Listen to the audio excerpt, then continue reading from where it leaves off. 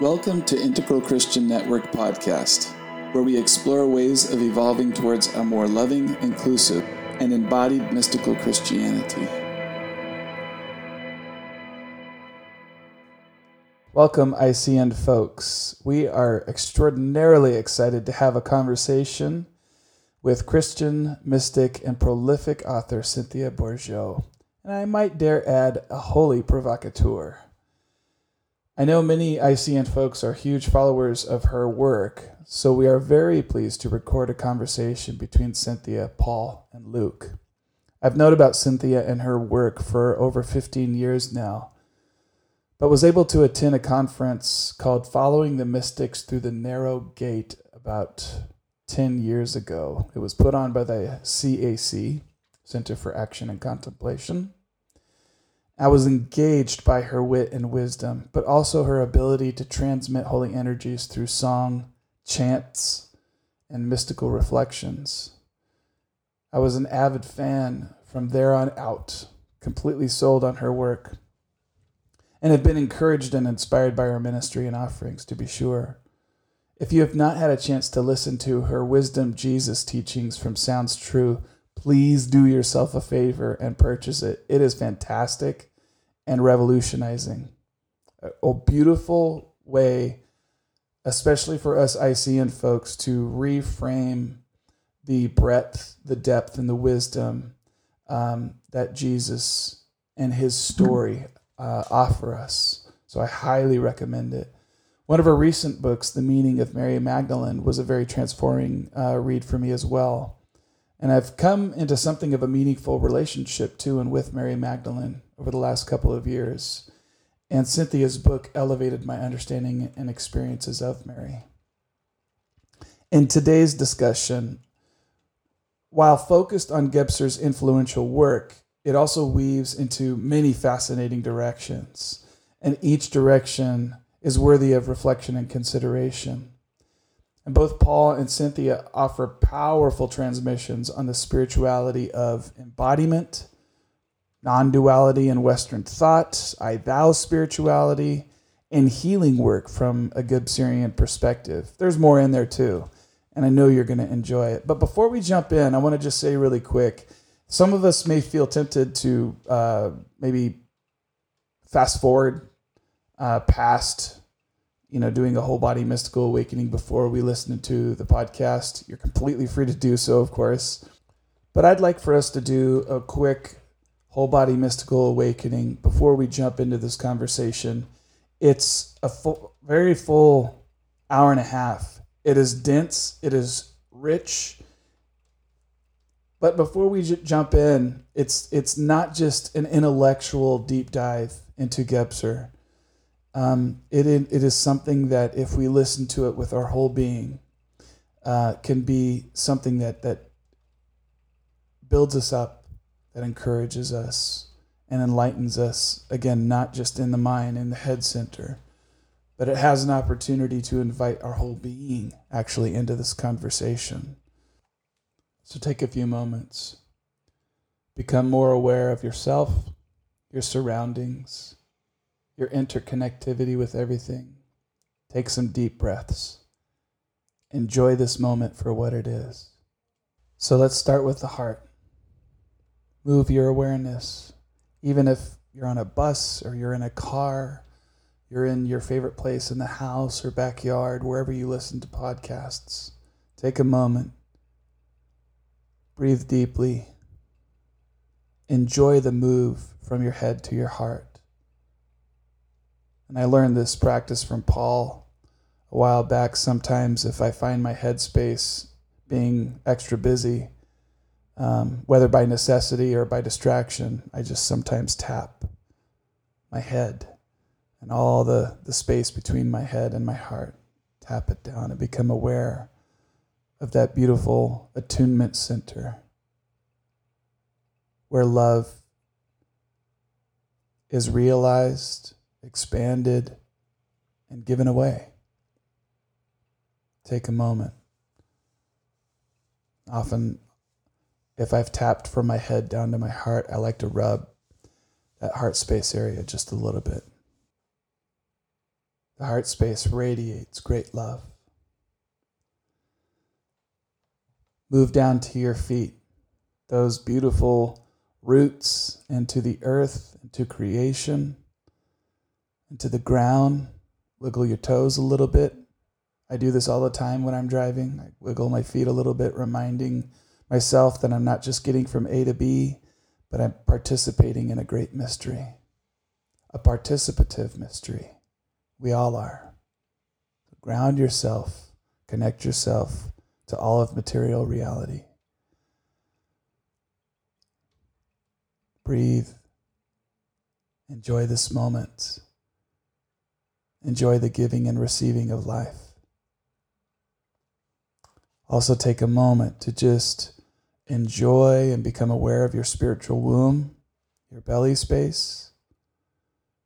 This is where intuition resides. I like to quote my friend Luke here. This is not about what we know, but about what we're about to know. The belly space is such a beautiful center of intelligence, a place of great awareness. Breathe. Enjoy the moment. Now become aware of your head space, infinite mind, infinite awareness and receptivity. I'll remind us that including and integrating all of this, these centers of intelligence, is not like changing channels, but becoming an integrated whole, a wholeness. That your mind is a place of pure consciousness, connected, informed, and aware.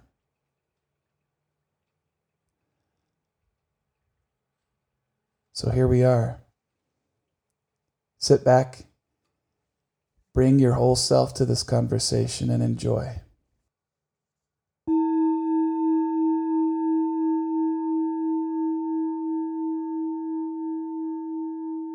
Hello. Hey, how are Hi, you? Cynthia.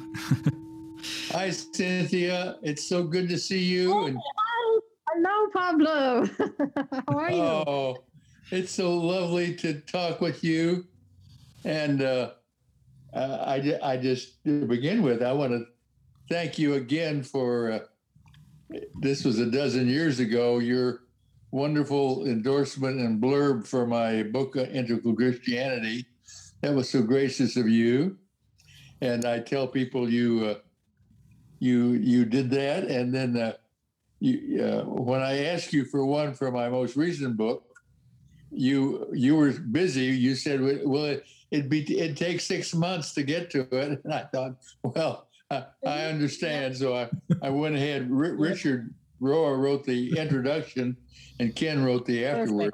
Then I also want to thank you for your wonderful series on Gebser. I didn't get to read it until I was almost finished with the series. I wrote a 10-part series for our Integral Christian Network postings, and mine was geared mostly towards mystical healing in Gebser. And you, of course, you tackled the whole thing. What a brave thing to do! And so it was just rich and wonderful, and so I wanted to thank you for doing that.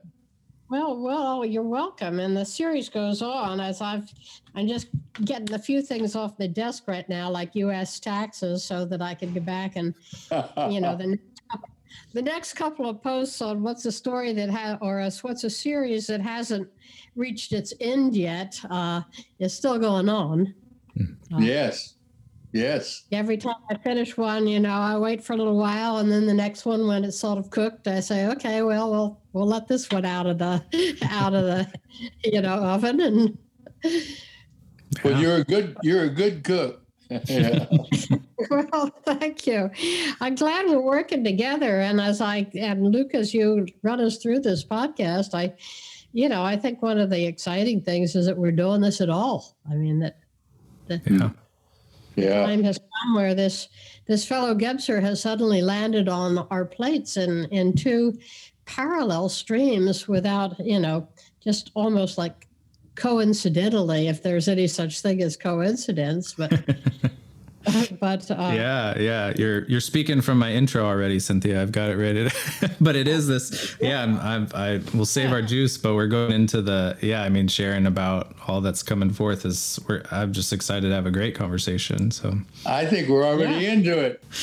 Okay, well, welcome, Cynthia, and thank you so much for being here. We're just really excited to have this conversation and open up this space for generative dialogue around Jean Gebser, integral consciousness, healing, the mystical, Christianity, right? So many things that we're gonna dive into here, but really it's just this. There's been this sort of a rising of Gebser for both you and Paul at the same time, and it's much more than a coincidence, right? There's something coming forth here in the broader realms that seem to be bringing forth this voice and these ideas. And so, I really just kind of want to get a conversation going. And, I have some questions that I can throw out there, but, it's just a kind of flow between us. But I really kind of wanted to start with, there's all these grand ideas, but I wanted to start with kind of the personal, just in the sense of, why Gebser? Why now? What is this emerging from, and what is it doing in you both? Kind of first on a personal level, and then we'll kind of spiral out from there. So, Cynthia, if you want to get us started, I think that'd be a great place to start, perhaps. Well, I could put a lot of fancy retroactive reflection to it, but the bottom line is it's very mysterious. That it was more than a year ago when I was leading some retreat sometime fall 2019. And I can't even remember whether it was the one we did at New York Open Center or the one at Claymont or maybe even the one in Minnesota. But somebody tossed into my pile of books Jeremy Johnson's, introduction, Seeing Through the World, and said, I think you'll really love this. So I took it home and I started to read it, and it didn't speak to me at that point. And so it sort of migrated to the bottom of the pile. And nearly a year later, it surfaced again. I picked it up and I read the first two paragraphs and was galvanized. It's like, I was reminded again that you don't find books, they find you. Yeah. And for me, diving into Gebser, I read Jeremy and I read him and I reread him and he read it. And he did a brilliant job taking the heart of a 550-page book in very, very small point-sized type and boiling it down into something that lives and is eloquent in its own way. But I wanted to get into Gebser, and I did. And when I did, it took me really about 2 months to work my way through it. But it was like seeing my life flash before my eyes. I had the great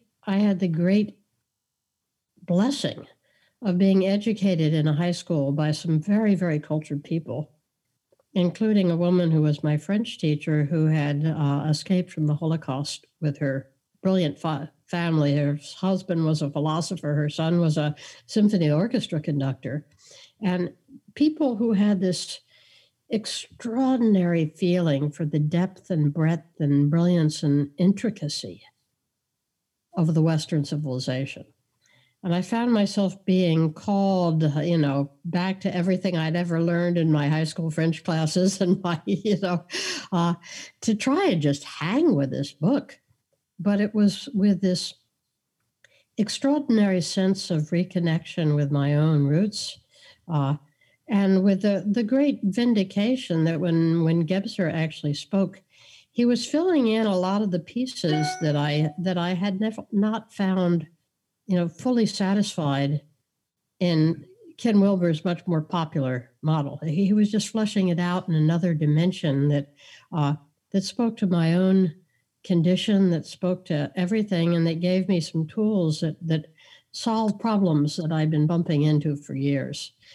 So that was my personal experience of it.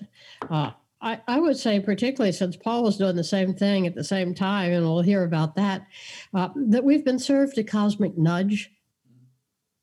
And one of the things that Gebser made really plain is that you don't have to chase integral because it's chasing you. And that when it's time for this shift in consciousness to sort of rise up in the world, it will. But I think that we've basically been, the eyes of a whole segment of people have suddenly been shifted to this work, and they're digging into it and finding rich food. Yeah, absolutely. That's beautiful. Paul, what about you? Well, I was thinking back. My short-term memory is not so hot at age 83, so I think I started reading Gebser just from some online articles, and of course, my because I knew Wilbur had been influenced by him, and of course, I'm a great fan of Wilbur, and also, I've grown with him enough to also see some places that needed some shoring up, and so I started reading Gebser, and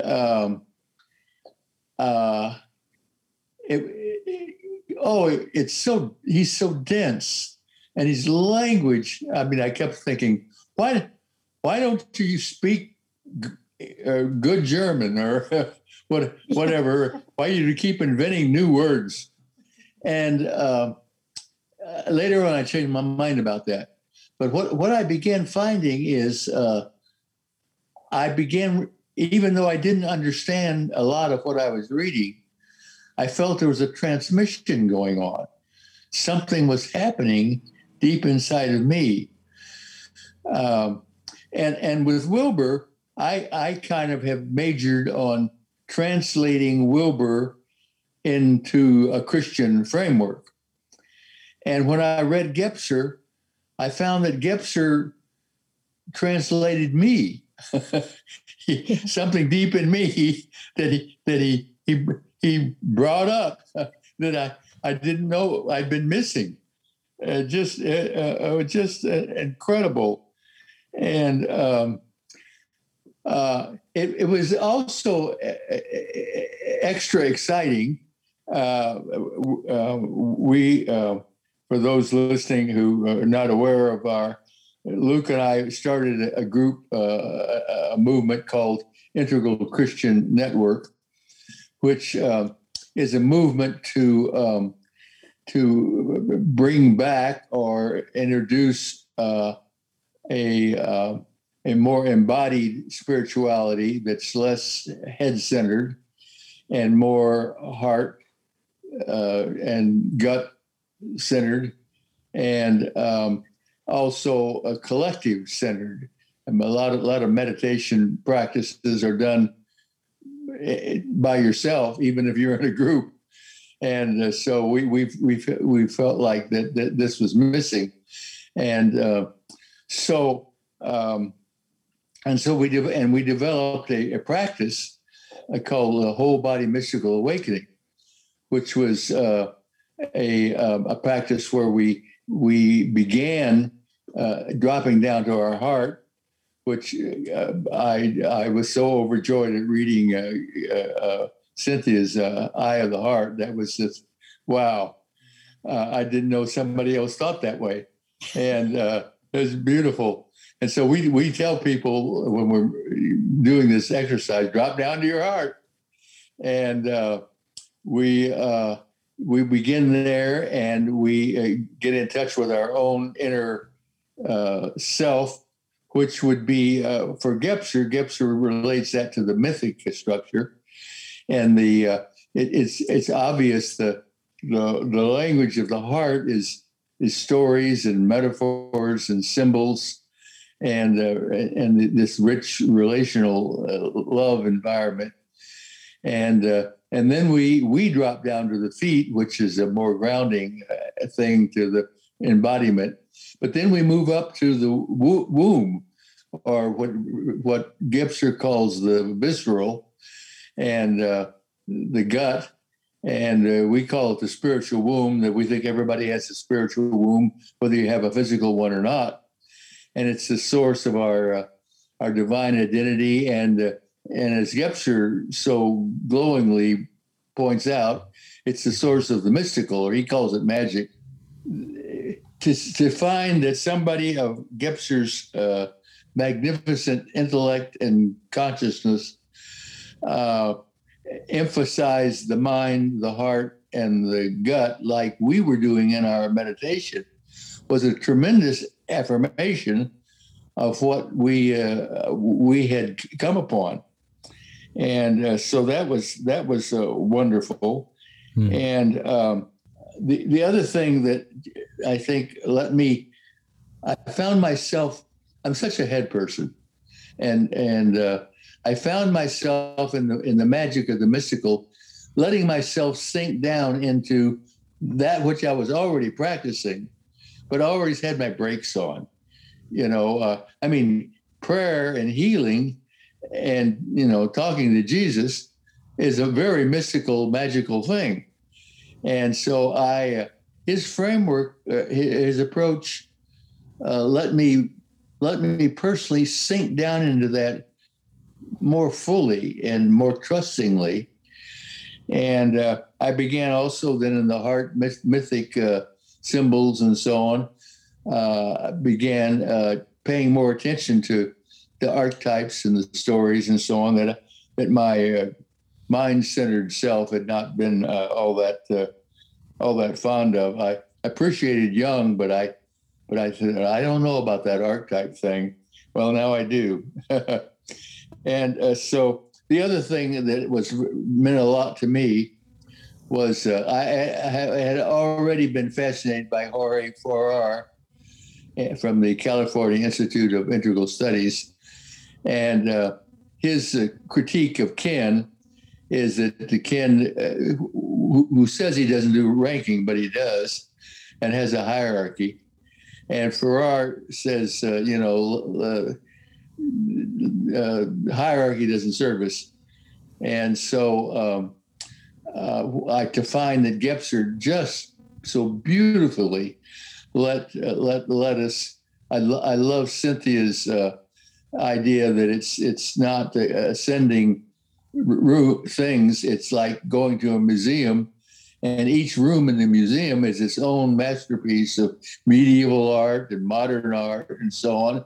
And one's not better than the other. They're just each wonderful in themselves. And I thought that nailed it.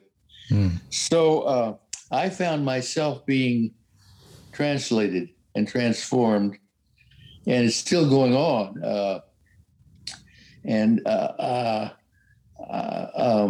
There's still stuff I haven't assimilated yet. But the time thing, which is crucial, that Gebser has, is I can talk about it, put words to it, but it hasn't sunk into me the mystical and the mythical. Yeah. A few mystical experiences have deeply shown me the absence of time and the presence of past, present, and future. But that's not a ordinary everyday experience like I experienced the magical and the mythic and the mental. So anyway, I'm still being transformed. We'll hold off on the time. We won't go straight to the time stuff, because that's really deep in the woods. But yeah, I just love that real resonance for what we're doing in our communities, and Cynthia, yeah, just that cosmic nudge that you mentioned. How do you see that unfolding in the Wisdom School communities and the work that you're a part of in both sort of how you're engaging with that in your broader collective, and then also, sort of how that voice is encircling out into the culture through how you're seeing it? Well, really interestingly, I think one of the things that made the difference for me in that year when Jeremy's book didn't speak to me in 2019 and it jumped down my throat in 2020 was one of the questions in my heart. Of course, like most Americans watching what happened during the course of 2020, was what was causing the polarization and the violence, and I don't know whether how guardedly I need to speak in a in a podcast without going straight out political, but there was a lot of stuff that was just cultish going on around the latter day Trump, like the QAnon stuff we were sort of descending into this kind of mass madness, and I can't point my finger at liberal politics either, because people were turning on themselves and self-destructing, getting backed into cul-de-sacs of identity politics where you had to exclude everybody else in order to have the purity of your own voice, and it's like, what's going on here? That there needs to be a deeper understanding to hold what's unfolding in the country. And if you feel it is in some sense law conformable, as Gurdjieff would say, it's just not erratic, but it's behaving according to some internal necessities we can't see. What are they? And for me, it was Gebser's map gave me the tools I needed there, because his first thing, as Paul's alluded to already, was he completely knocked the developmental thing off. He was able to nail that developmental is already captured in a middle perspective, which is only seeing things on a timeline. And he replaced the idea of levels of consciousness, Gebser, with structures of consciousness, so that they make their appearance on the timeline at a certain time, but that's not because they've evolved. It's because this is the moment when they open, like my orchid on Thanksgiving. And why did it do it then? But it did. And in Gebser's scenario, the emerging into culture of any new structure of consciousness has an energetic early, what he calls an efficient stage, and then a deficient stage. And the idea was that each one will have a kind of inner trajectory, but when they become deficient, when they pass over and come down to it, and particularly when you get into repression, that then you're just sort of sticking a genie into the box and it's going to bounce out. And what I could see pretty clearly was what was growing up around the whole Trump camp was just this explosion of the deficient magical and the deficient mythical. And, I'm not quite as quick as Paul to jump to mythical being mystical and being wonderful and being heart. And, it's the mythical's got some pretty dicey sides, and when Gebser says that the mythical, the story of soul begins in the mythical. And we can get seduced by that and say, oh, that means we live in the mythical. No, it doesn't. It means the story that's trapping you begins in the mythical. And that the mythical configuration has got heroism, order, nobility, stability, but it's also got, societal oppressiveness, not a high regard for individual rights and freedom.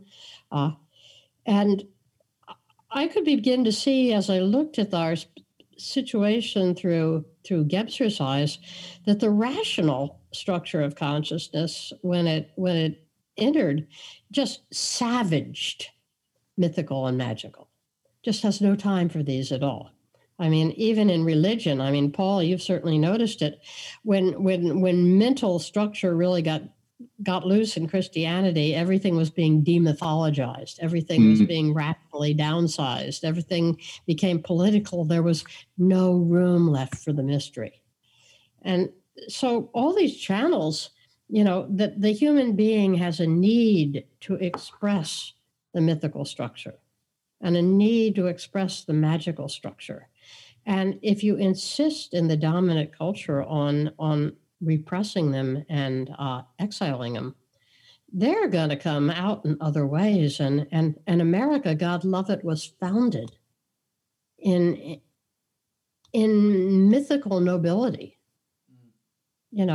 and when Joe Biden stands up there and says the souls of America and the soul of America and trying to, we can do it, Americans, he's trying to invoke consciously the power of the mythical to heal again and to pull us out of the where we are is at the extreme sectoring, atomizing endpoint of middle rational consciousness. So Gebser has given some profound tools for me to ask, how do I own the magic in me? How do I own the magic in the world?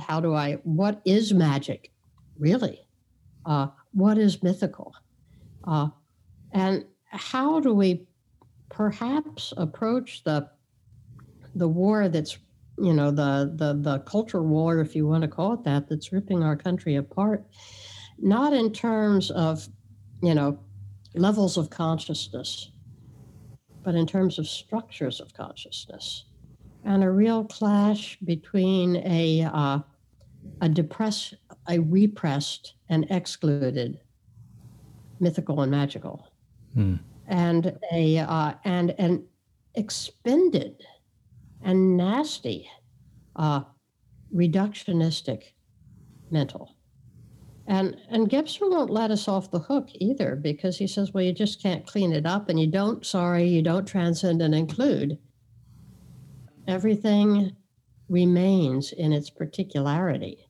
You deepen and absorb. And so I know that in my own personal effort to align with the emerging integral, it means digging the dog deeper. It means finding a deeper capacity in my own being, not only mentally, but physiologically, to support a deeper structure of congruence that can hold opposites and love opposites in a way that is just impossible in the mental structure of consciousness.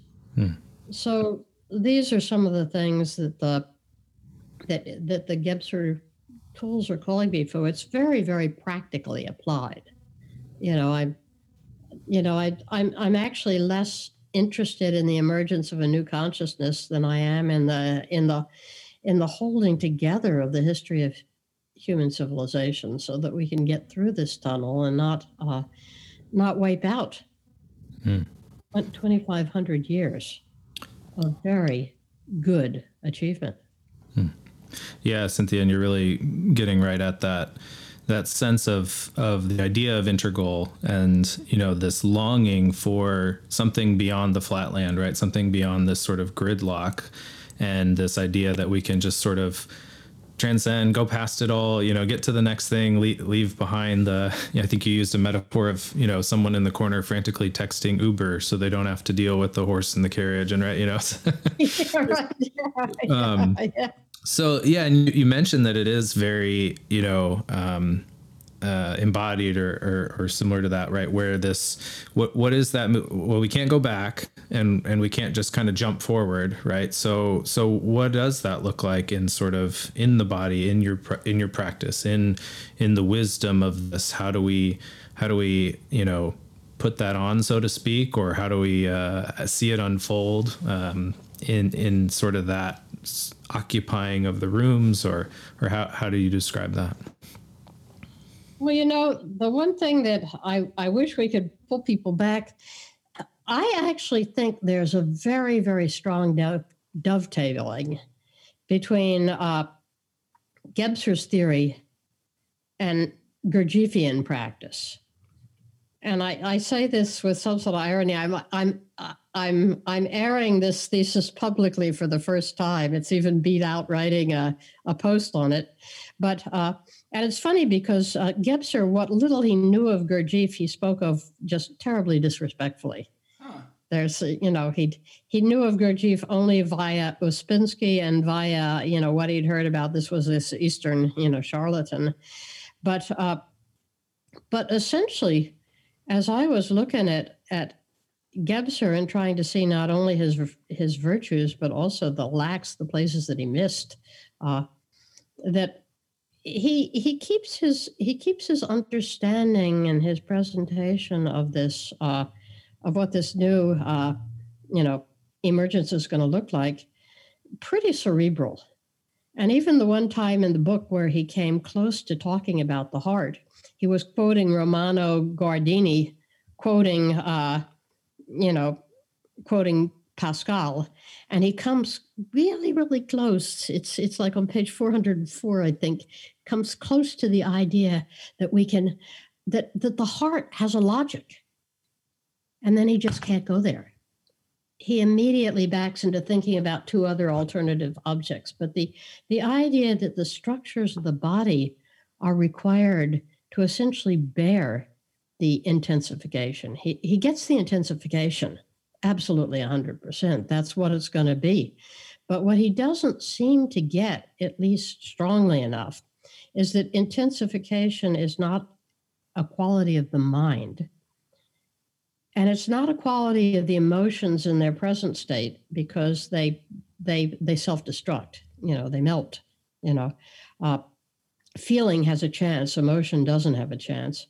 But it's a quality of strengthening the nervous system, as one of my Bektashi Dervish friends in Canada used to say, that the body has to be prepared to run up, to be rewired from 110 to 240, if you want to call it that, 220, so that it can bear this intensification. And Gurdjieff is all over the practices that actually do that.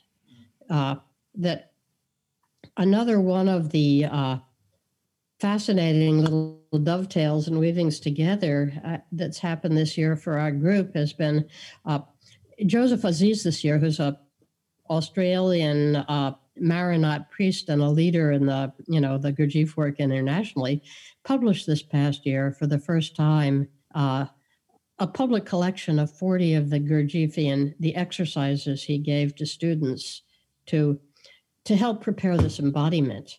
And they're not unlike what Paul has been suggesting, although they work with a very, very, very fine calibration of learning to direct attention around the body, feed the body with sensation. It's a very precise story method, and a number of my students took on working Gebser and Gurdjieff simultaneously, so that the Gurdjieff exercises would be part of the practice that supported the Gurdjieffian or the Gebserian view. And it's from that sector of the students that I've seen the most extraordinary progress. I mean, it's actually remarkable how they've grown way beyond me. But and intelligence comes together, but it loses this breathy quality, and there's just this kind of fierce, grounded, non-judgmental presence and competence that's growing up in these people. And I think they're on the right track. I think they're talking to each other with a high degree of precision, and sort of clearing out a lot of the kind of leftover pop language we get from the New Age that doesn't make distinctions with a precise enough edge. If anything, Gebser was precise. But so that's been the best place I've seen it. The folks that have just tried to read Gebser because it's, Cynthia's reading it and it looks like a good intellectual thing are getting really confused. But the ones that do the practice, particularly combined with centering prayer, are are really on a transformational path whose fruits have been stunning to me in 6 months, basically. Yeah, beautiful. And that's the absorbing of it deeper than the mental, right, in ways that move into the body. And yeah, Paul, you started to talk about that a little earlier. Yeah, that Cynthia's singing my song. I noticed too in Gebser, he gives a nod to meditation, but he doesn't really advocate any practices, and probably looked like doesn't have any. What he had is a few transforming experiences with Aurobindo. He had a transmission experience, and the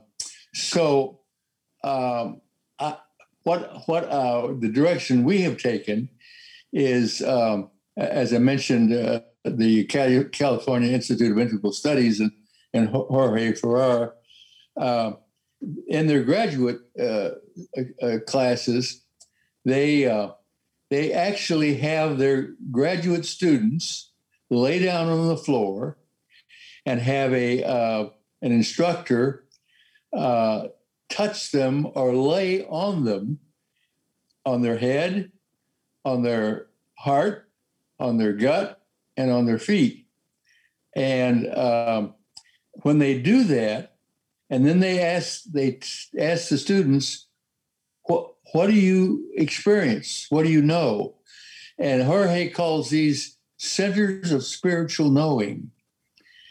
And when I was reading Gebser, I thought, that's what Gebser calls structures of consciousness. And they have, and this practice has been going on for many years in other contexts, actually a spiritual context that originated in a charismatic context. And I was fascinated by that. And as we developed Whole Body Mystical Awakening, we thought probably it wouldn't do for our groups around the world to lay down on the floor and people lay on them. So that might be a little much. So we settled, at least initially, for self-touching. Touch our heart, touch our abdomen. Our feet are already touching the floor, just wiggle them around, maybe touch our head. And what we find that those centers, as we touch and put our attention there and even breathe from those areas, there is a spiritual knowing that comes out. It's kind of what Paul calls gifts of the Spirit. Gifts of the Spirit in the New Testament were kind of ways of spiritual knowing and doing and acting that would vary among people, but there are ways that you accessed how you should think and what you experienced and how to act from that. And so we have found that, I've found it in my life, the specificity of those four centers really came alive, and the embodiment made it wonderful. And it's a practice that makes the difference. So we haven't done this well enough with our groups around the world to know if how many people this fits for. I mean, meditation doesn't always fit for everybody. It doesn't fit for my partner. I asked him to try meditation one time, and he went for 2 minutes, and that was it. So I don't know how widespread our particular practice of. It's a practice of structures of consciousness, and these centers of spiritual knowing will go. But it's been incredibly fruitful with the people who are part of our WeSpace groups as they learn to access those centers or structures of consciousness and move out to one another and even to the world in the morphic fields or the fields of resonance and collective fields of energy. And it's been just exciting to behold that happening in the last couple of years. Yeah. So, we've, Gurdjieffian practices and from Ferrer, and there's different ways of moving into this for sure. But it seems like the embodied way of inhabiting an openness to the rooms of the museum, to use your metaphor, Cynthia, is paramount, and probably still discovering some of what that can look like in various ways. And, I kind of want to bring that to, we get so much of our practice from the East, and a lot of the contemplative tradition, right, has in the Christian contemplative tradition has drawn on that so well. And, there's some distinctions here that, Gebser thought very highly of Jesus and of Christianity as playing a very important role in the unfolding of integral consciousness. And so, as we kind of, Cynthia, you've been starting to explore bringing in this Western Christian, mysticism. If we talk about, this form as it connects to integral, which is also can be pretty rooted in more Buddhist or some Eastern traditions. So, how do these kind of come together in a new way as that unfolds in our understanding, and also maybe in those practices moving into the embodied way that they are? Well, it's interesting there, Luke, because I think there really are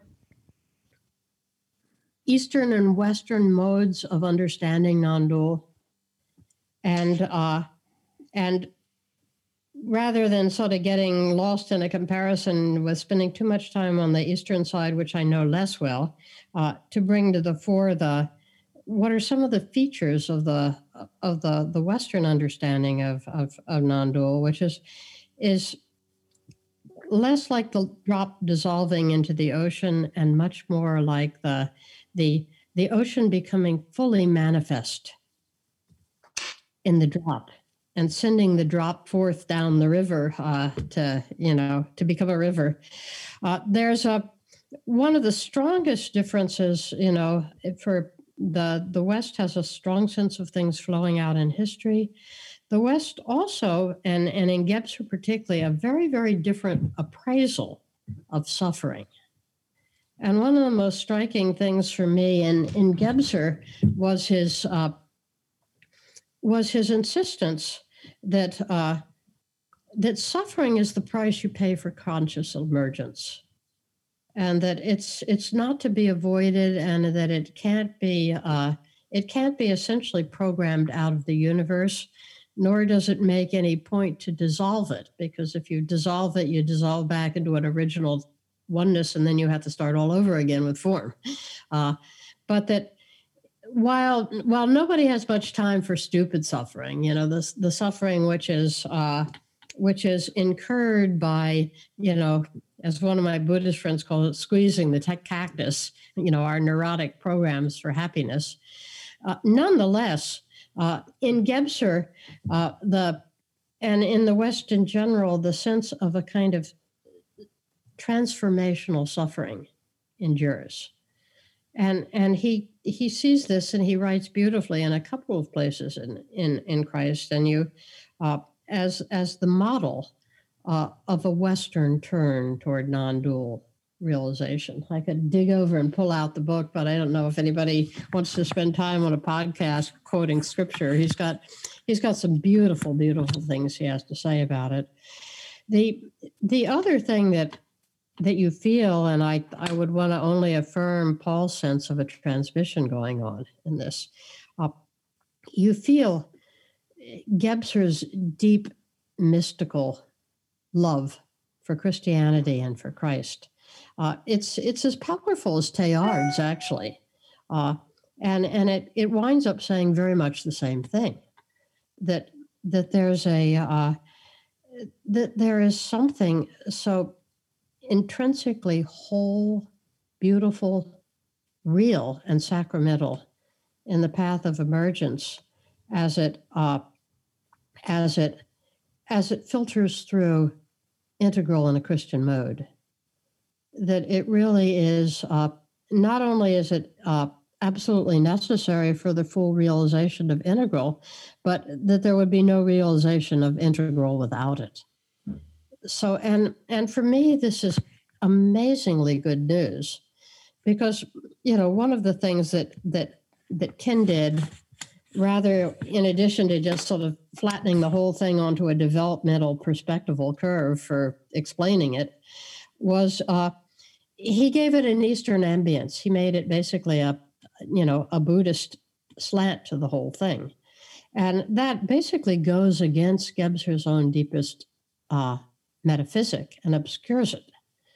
And when you dig in more deeply to how Gebser makes his connections, there's powerful material in this book for the implicit reclaiming of a non-dual Christianity at a level which is internally self-consistent and not only mystically valid, but efficacious in a powerful way. And so I pay attention to that. I wish I knew more about where Gebser came by his this deep Christic heart of his, this deep understanding, because it radiates out from the book. He doesn't make a big deal about it, but you can't miss it. And his respect and his faith for the integrity of the Christian soul structure, and his encouragement to dig again, dig in, dig deeper, but don't give up on the bucket you're carrying, if that bucket is Christian, has been for me a profound gift to do exactly that. Yeah, and there's a lot of really great things that you're starting to unfold there, and in bringing in Teilhard and his paroxysm of harmonized complexity and this sense of holding it all together. And one element we can go there in a minute too if you want, Cynthia. But one element that you just started to hint on at the end of your latest writing was about the personal. And that's very much, you mentioned that with the ocean and the drops, and that's a big part of in the integral, or Wilber has that sort of second person, that personal connection, which was of course very important to Teilhard, and seemingly, like you said, to Gebser, that we don't know too much about it, but that's I know, Paul, that's been a really important element for you of your own Christian practice and form of integral spirituality, and how that unfolds, and just wonder what you would say about how that is important and how that fits and connects to all of this. Yes, the postmodern cultural creative loss has been, in terms of people with Christian backgrounds, is the loss of a personal connection with God and Jesus and guides. I hesitate to talk about a personal relationship with Jesus because it sounds like I'm being a Southern Baptist again. But the truth of it is that's what Paul had. That's what in people's encounters in the New Testament with the subtle Jesus in his spiritual body.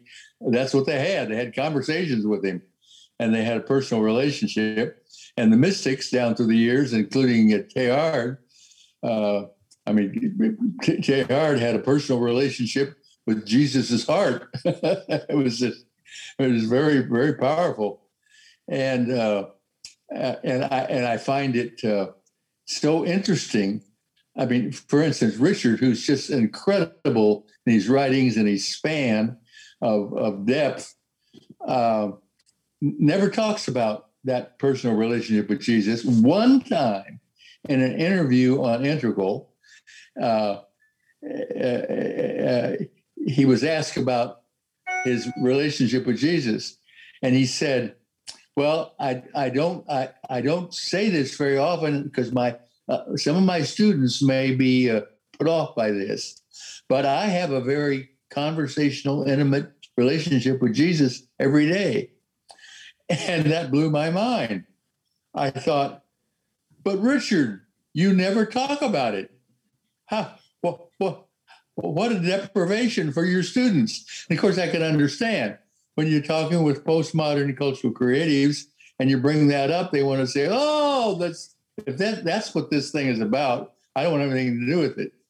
but the thing is, it's part of that is what it's about. And so, and same way with Father Keating. Father Keating, who's just such spiritual depth. But I've never heard him talk about a conversation with Jesus until a friend of mine asked him about did he have this kind of relationship with Jesus? And Father Keating said, "Oh, all the time, every day I talk with Jesus."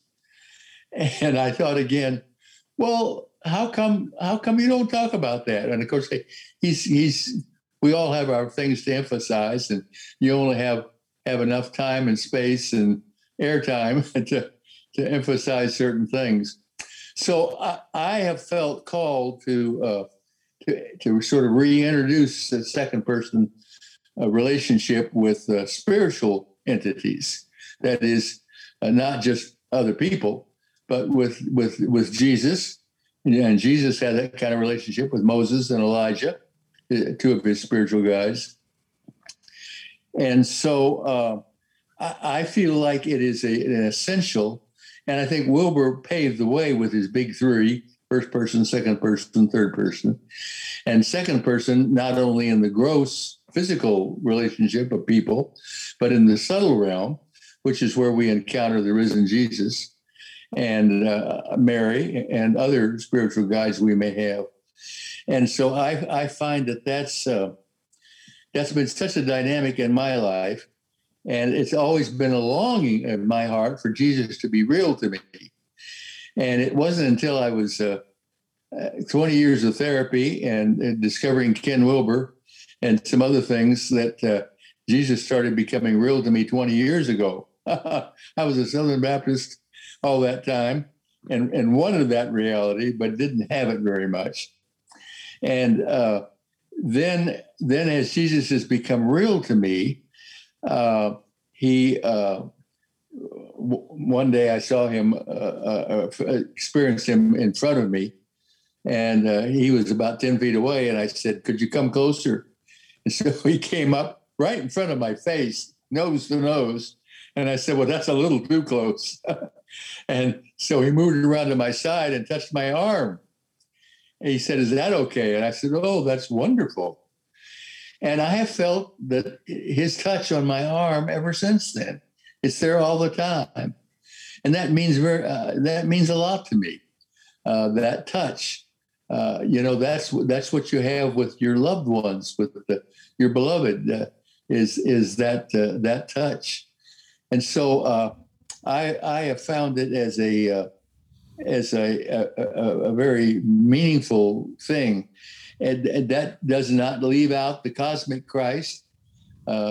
Jesus extended to his cosmic dimensions. I wrote a whole book on that, but that personal connection, and for the people who are understandably have been abused in the name of Jesus. Oh my gracious! In Christianity, who are kind of allergic to Jesus now. Well, thank God for our Catholic brothers and sisters and Mary and their recognition and experiences with Mary. And we can have experiences with Mary too. Mary's one of my guides, and she's wonderful. And so there are many ways to access the personal. Even though Jesus is central to us, I can understand the need for healing for some before that becomes available. And the same way with God. God can be beyond us, and that wonderful way that the new thought religions like to emphasize. And God can be as us in our own divinity, but also God wants to be near us. And the second person form that Jesus called Daddy or Abba. And that is an incredible model. So at Integral Christian Network, we talk about the motherly, fatherly presence of God. That is a personal connection with God as mother, one or the other or both. And I know the first time I sensed God's presence and said, "Is that you, Daddy?" Something happened in my body and my energy systems, and I started shaking, and I thought, "What's going on?" And I thought, "Well, I'm learning how to change parents. my natural parents were not all that hot, and I needed a new one. Well, why not let God be my parent?" So that's what happened then. And that's been a very transforming personal relationship with my Heavenly Father. Now, I know that I don't want to make that exclusive. One of the first books I wrote was, Is It Okay to Call God Mother?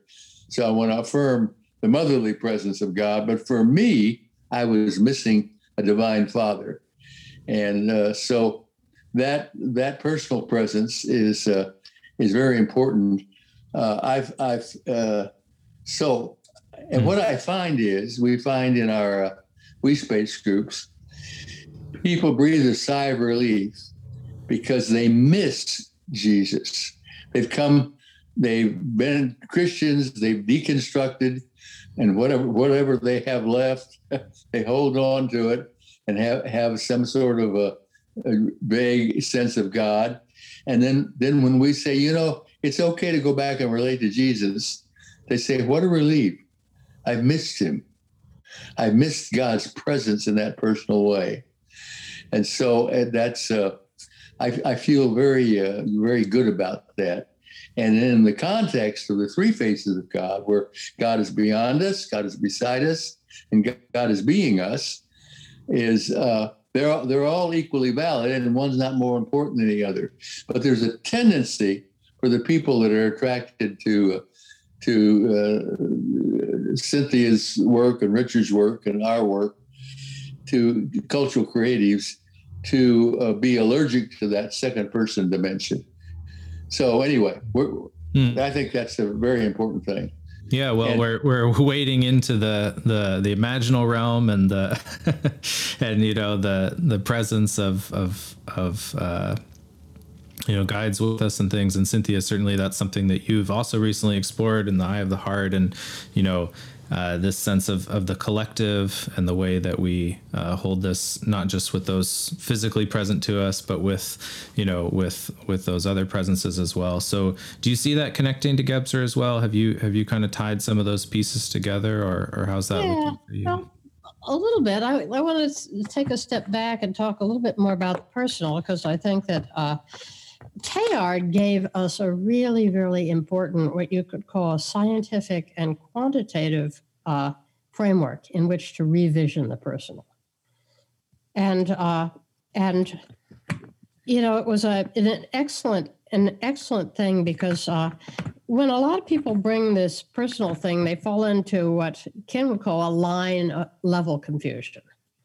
And, to say that Christianity is personal, a lot of people say, well, that means that they're at a more mature level or a more immature level. They're stuck in the personal. And there was the general assumption that, that really, really became rampant from the melding of conflating of Eastern and Western models, that says that when you attain non-dual, it becomes impersonal. You leave the personal behind. So, and this was axiomatic. I think that's one of the reasons that Thomas was so reluctant to speak of Jesus. Then I know certainly for myself that, yes, he did indeed all his life have this deeply, most of his life, have this deeply intimate relationship. I think at the end that moved out, but that's another story. But Teilhard started to put some useful quantifications around this. To begin with, he distinguished between the individual and the personal that up to this point had been used synonymously, But he says, no, they're very different. They're different stages in a developmental emergence, essentially, that the individual is one who thinks from within his or her own skin, who feels themselves essentially in opposition to everything else. The person is one who knows that she or he belongs to a relational field, a dynamic relational field. Charles Williams called it the co-inherence, that we're receiving and giving our being at all time from and with others. And the person knows this. So essentially, Teilhard's theory of complexification consciousness says that the more intricate a physical structure, the more webs and cross references and relationships, the more it's able to manifest consciousness. So if you take consciousness as being, as Ilia Delio said at one point, the exchange of information across complex relational fields, it follows that as you move higher and higher on the level of being, then, that the worlds are going to become not less personal, but more personal, because there's more exchange. There's more of a realization at all levels of being part of an interface. And that if you also begin to experience it from the point of view of pure sensation, you know that the signature of the higher realm is intimacy. Is this, in sense, you might call it objectless intimacy, because you discover it doesn't depend on a daddy god and a imploring creature, although it can play itself out at that level. That's how it'll play itself out at the mythic level, and that's great. But it's intimacy remains. Intimacy is the direct presence of the real God heart at the center of everything and at the center of everything. And it's the foundational energy of the universe, and you can't call it energy because it's personal. The terms come back together again at that point, and they become one. So Teilhard got us used to thinking about that there is a deeper, there's a what you might call an integral personal, that there's an experience of the personal that doesn't, that doesn't mean ego to ego, but means, an unboundaried flowing in this intimacy without it destroying particularity. So that's what we're talking about. So with that as the backdrop, then to your question, the answer is yes, of course, that if you take that these what we like to call our guides, for lack of a better term, are at higher levels of being, are in higher realms because of the great attainment and beauty of their hearts, then of course they're going to be personally available, and we're going to experience them as personal. And I think it insults them to say, I like your energy. It's like taking your beloved to bed, and instead of saying, I love you, beloved, saying, oh, I love your energy. I mean, it's off-putting. And it's caused us, in the name of higher evolution, to turn everything into this I-it relationship with energy. Whereas Teilhard says it's really going in the other direction.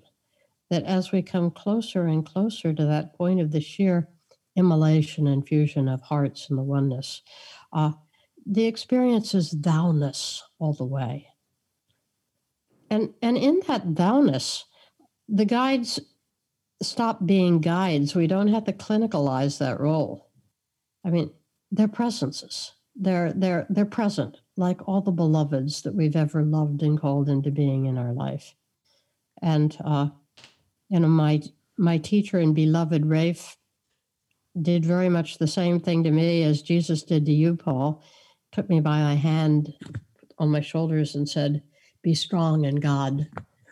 And I feel those two hands on my shoulders, right where he put them at every day. And I knew in the moment that he was doing it, that he was telling something and sealing something that would last beyond time.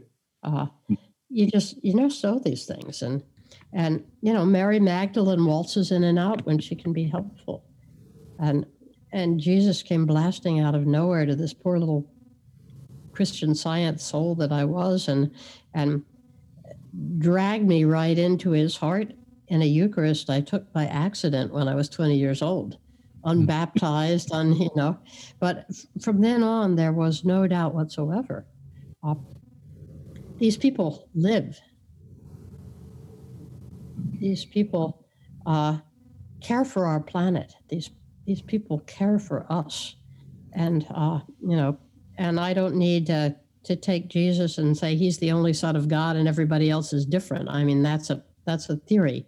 I mean, I put the great mystics, the great saints of all the traditions, occupying the same cosmic function of just drenching us in love, hope, clarity, and love, and receiving from us what we have to offer, which is our love.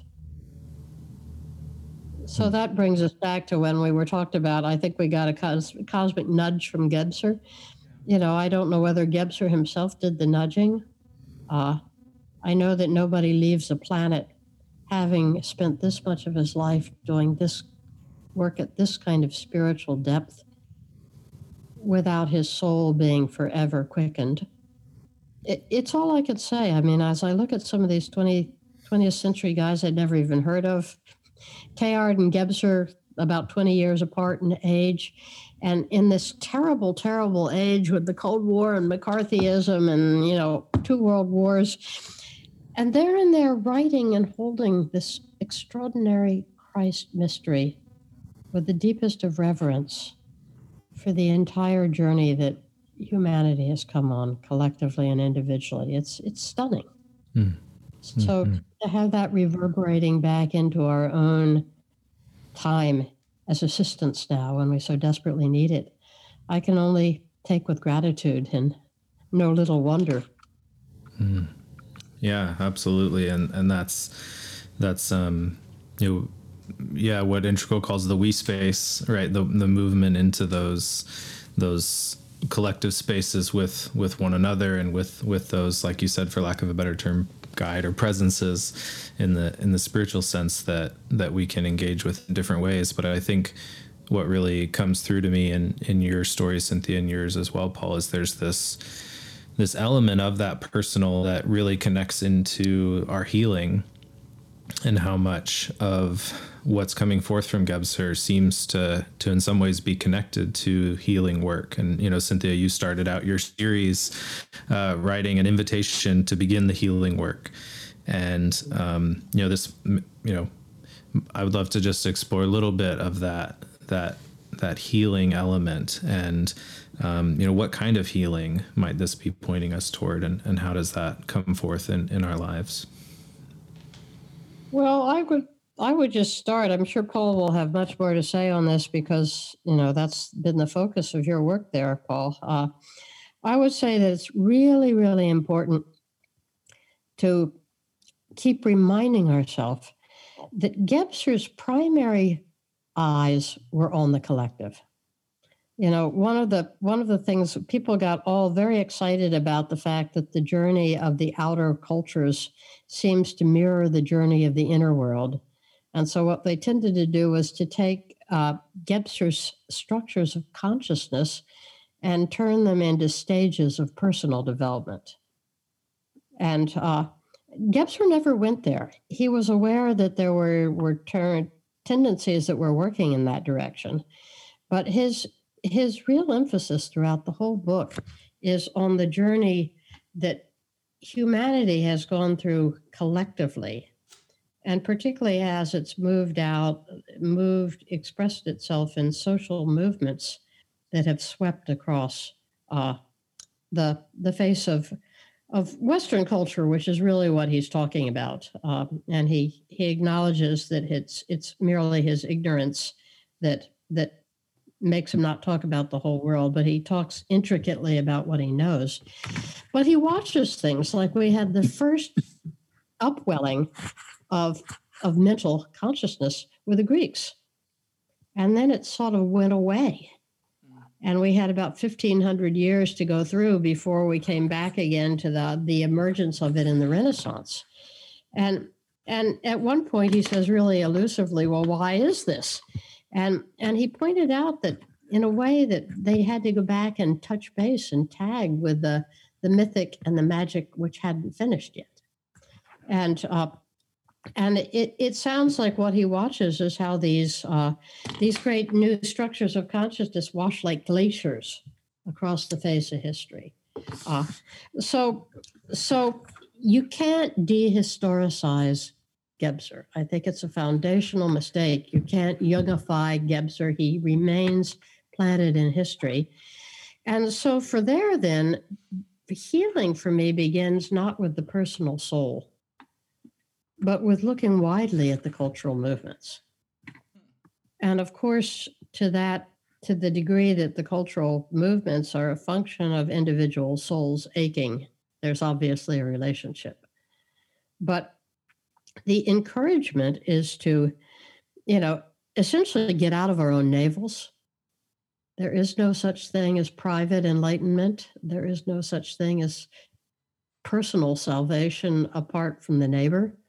And so we do the work that's required to keep our own vessels clear and transparent so that we can be of service to a healing and an unveiling, which is essentially global in nature and biospheric in nature. It's not just the human race. It's that how can this planet emerge into a deeper and even higher and more manifest level of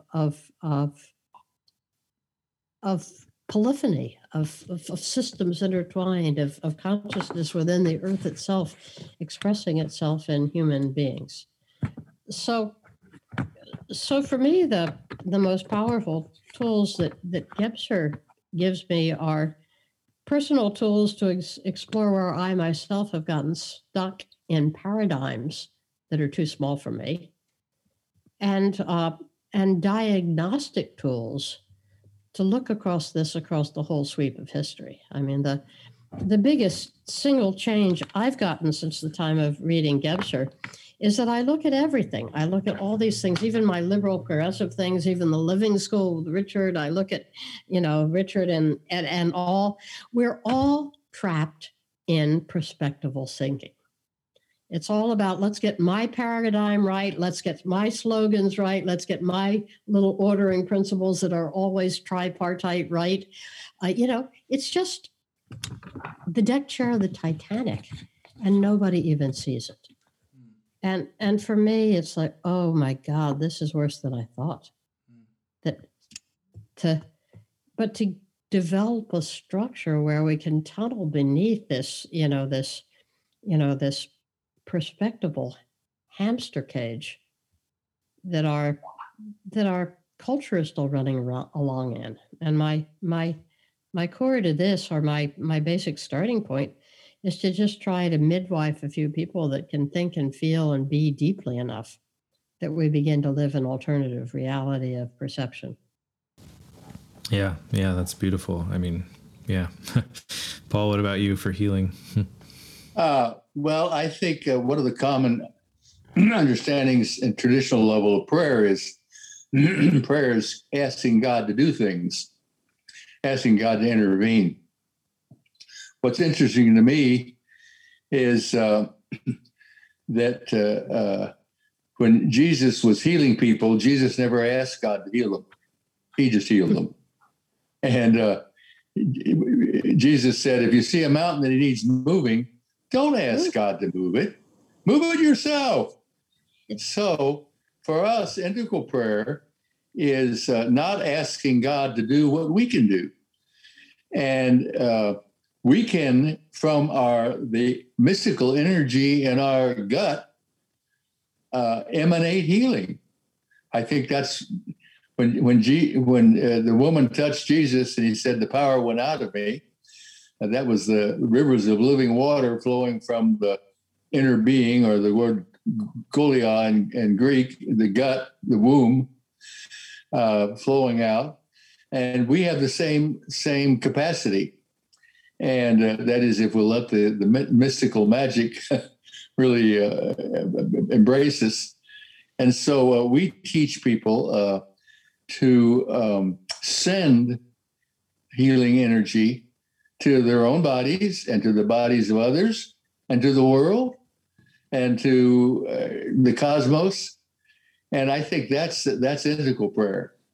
And that's us being God. We are made in the image of God, and we do God things and Jesus things. And so healing like Jesus did would be that, owning that energy that comes from our heart, that loving energy that comes from our gut, that visceral, powerful life force, prana or ki or whatever we want to call it, and send it out to our body parts and other people, and to culture and to institutions and whatever we can.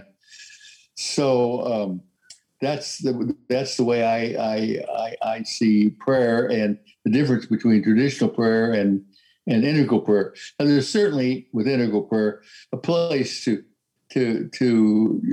say Jesus to God, help, and to share our needs and so on. But that's the being intimate with one another that you do in any intimate personal relationship. And so I see the prayer, what we call integral prayer, is that us not asking God to do what we can do. And so we're not only the feet and hands of God in the world, we're the heart, the gut, the mind, the feet, the magic structure, the mythic structure, all those things. We're that in the world as God, as divine beings. And I speak to that a little bit too. It's interesting, having been raised as a Christian Zionist. One of the things that I think that is so wonderfully freeing about Gebser is to say that as there are, 4 going on now, 5 mythical or structures of consciousness, each one of them has a prayer which is completely valid to it. And since I have a foot planted in all structures of consciousness, I can pray out of any level at which out of any structure, and it's a valid and beautiful expression. It's that room. And I have a good friend who's a Buddhist who told me, he started his life as a Presbyterian in Iowa, and he said that his moment of real wake up came when he was trying to heal this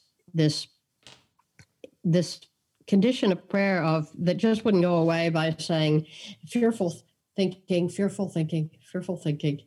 And finally he realized what he needed to do was to get down on his knees by his bed and say, Jesus, help. And you could call this a reversion to a lesser structure, but I would say this is what the view looks like. I mean, even in the that when you get to the integral structure, even the idea that there's a God out there becomes it's a kind of an oxymoron to be God's hands in the world when the notion of God as other has disappeared as you enter this new consciousness. But they all kind of coalesce with each other, and they all are enriching paths. I pray, Lord Jesus Christ, have mercy on me. And I love the me that prays that prayer. Yeah. And I realize that as I do the work that you've so beautifully called us to, Paul, of tuning in to the sacred gifts and vital life that flows through each of the regions of the body, that in a sense, you don't even have to beam it out in a certain direction. because just the fact that it's a raised energetic state, it already beams out and finds its own course over the ground, which is what makes it the most magical of all. I think where people, or what the most wondrous, where people get in trouble with it is when they do try and focus it too narrowly, and then they become shamans. Nothing against shamans, but your own personal will can get messed up in that, and your own personal illusion. But just to vitalize and to be present and to be a really fully attuned human being in a situation is in and of itself a healing to the world. So, and I love the fact that you're freeing people from concepts, that have so exclusively hogtied them that they can't move beyond reacting to a path which is only one path of the many and myriad pathways of prayer. Yeah, beautiful. And that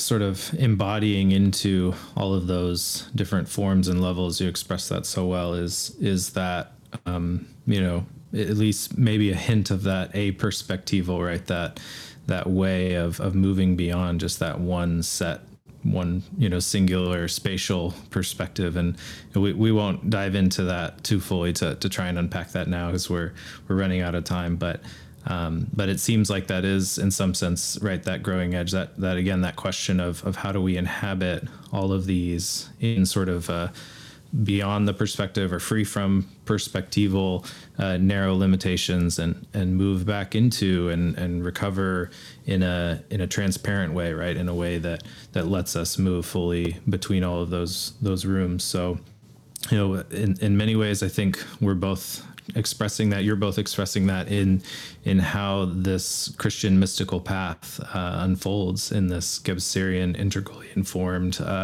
movement.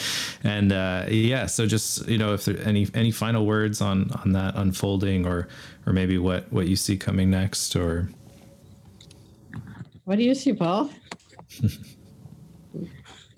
Well, one, I agree with both Wilbur and Gebser, which is we're at a crucial transitional time. Something new is emerging, and I really groove with Gebser saying this is big time important. This is a crucial time in our history, and I feel that urgency. And so I feel like, Cynthia, what you're doing and what we're doing, and others in the Christian tradition, to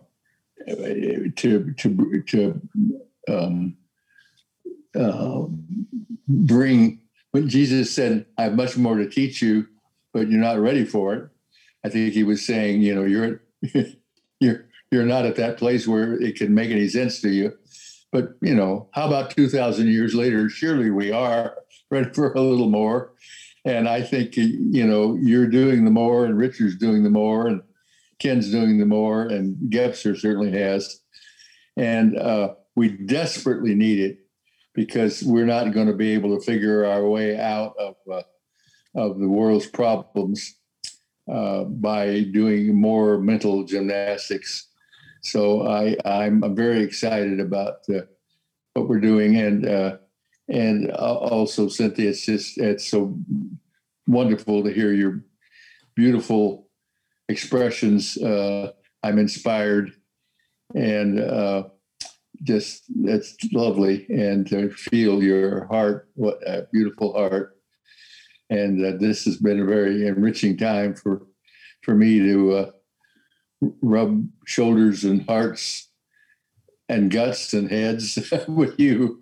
Oh, Paul. Well, I mean, my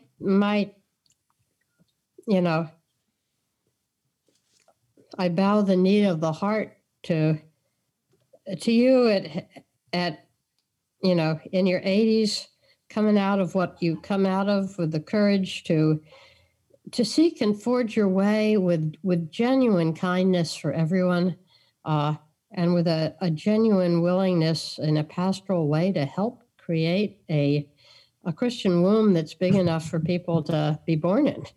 And so it's been marvelous work. I try to hold myself back from the brink of kind of apocalyptic thinking in any way.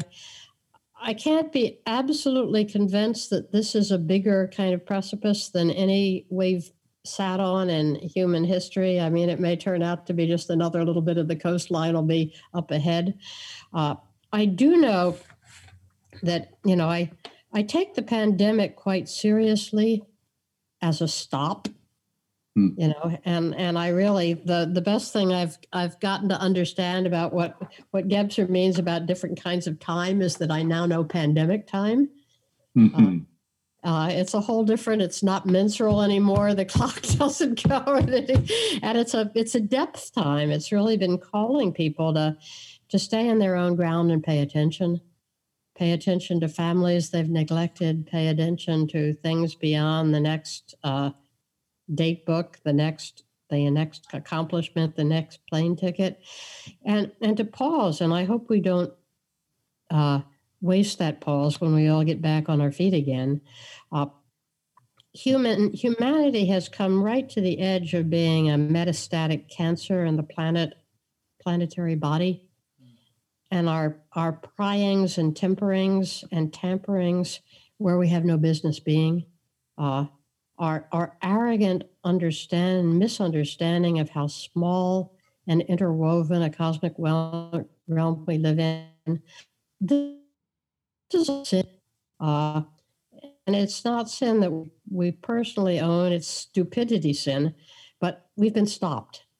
And unless we wake up, I think we're likely to see something more like what Teilhard's view of history has always been playing in. A meteor strikes, a glacier hits, and 10,000 years of human progress and civilization are wiped out. This could go all the way back to the geosphere. I don't think it would, but something is going to get cut down until the level of disease has been cut out of the planetary body. And so my prayers and my thoughts are not so much with this glorious new emergence as they are with, this real remorse of consciousness that we've inherited so much from these brilliant souls, brilliant teachers, and I'm including the plants and all cultures of the world and the rocks amongst these brilliant teachers, and to throw away something that's been given to us at such precious cost would be the most pointless waste and the most pointless injury to the heart of God. So my hope is that we can sober up, wise up, take the hit to our pride and restlessness, and look at each other again and look at our planet with love and amazement and wonder. And that will be enough of an integral emergence for me. Thank you. Beautiful. Thank you, Cynthia. And thank you, Paul. What a just wonderful conversation full of just such rich and depth and just it was really full. And thank you. Really wonderful.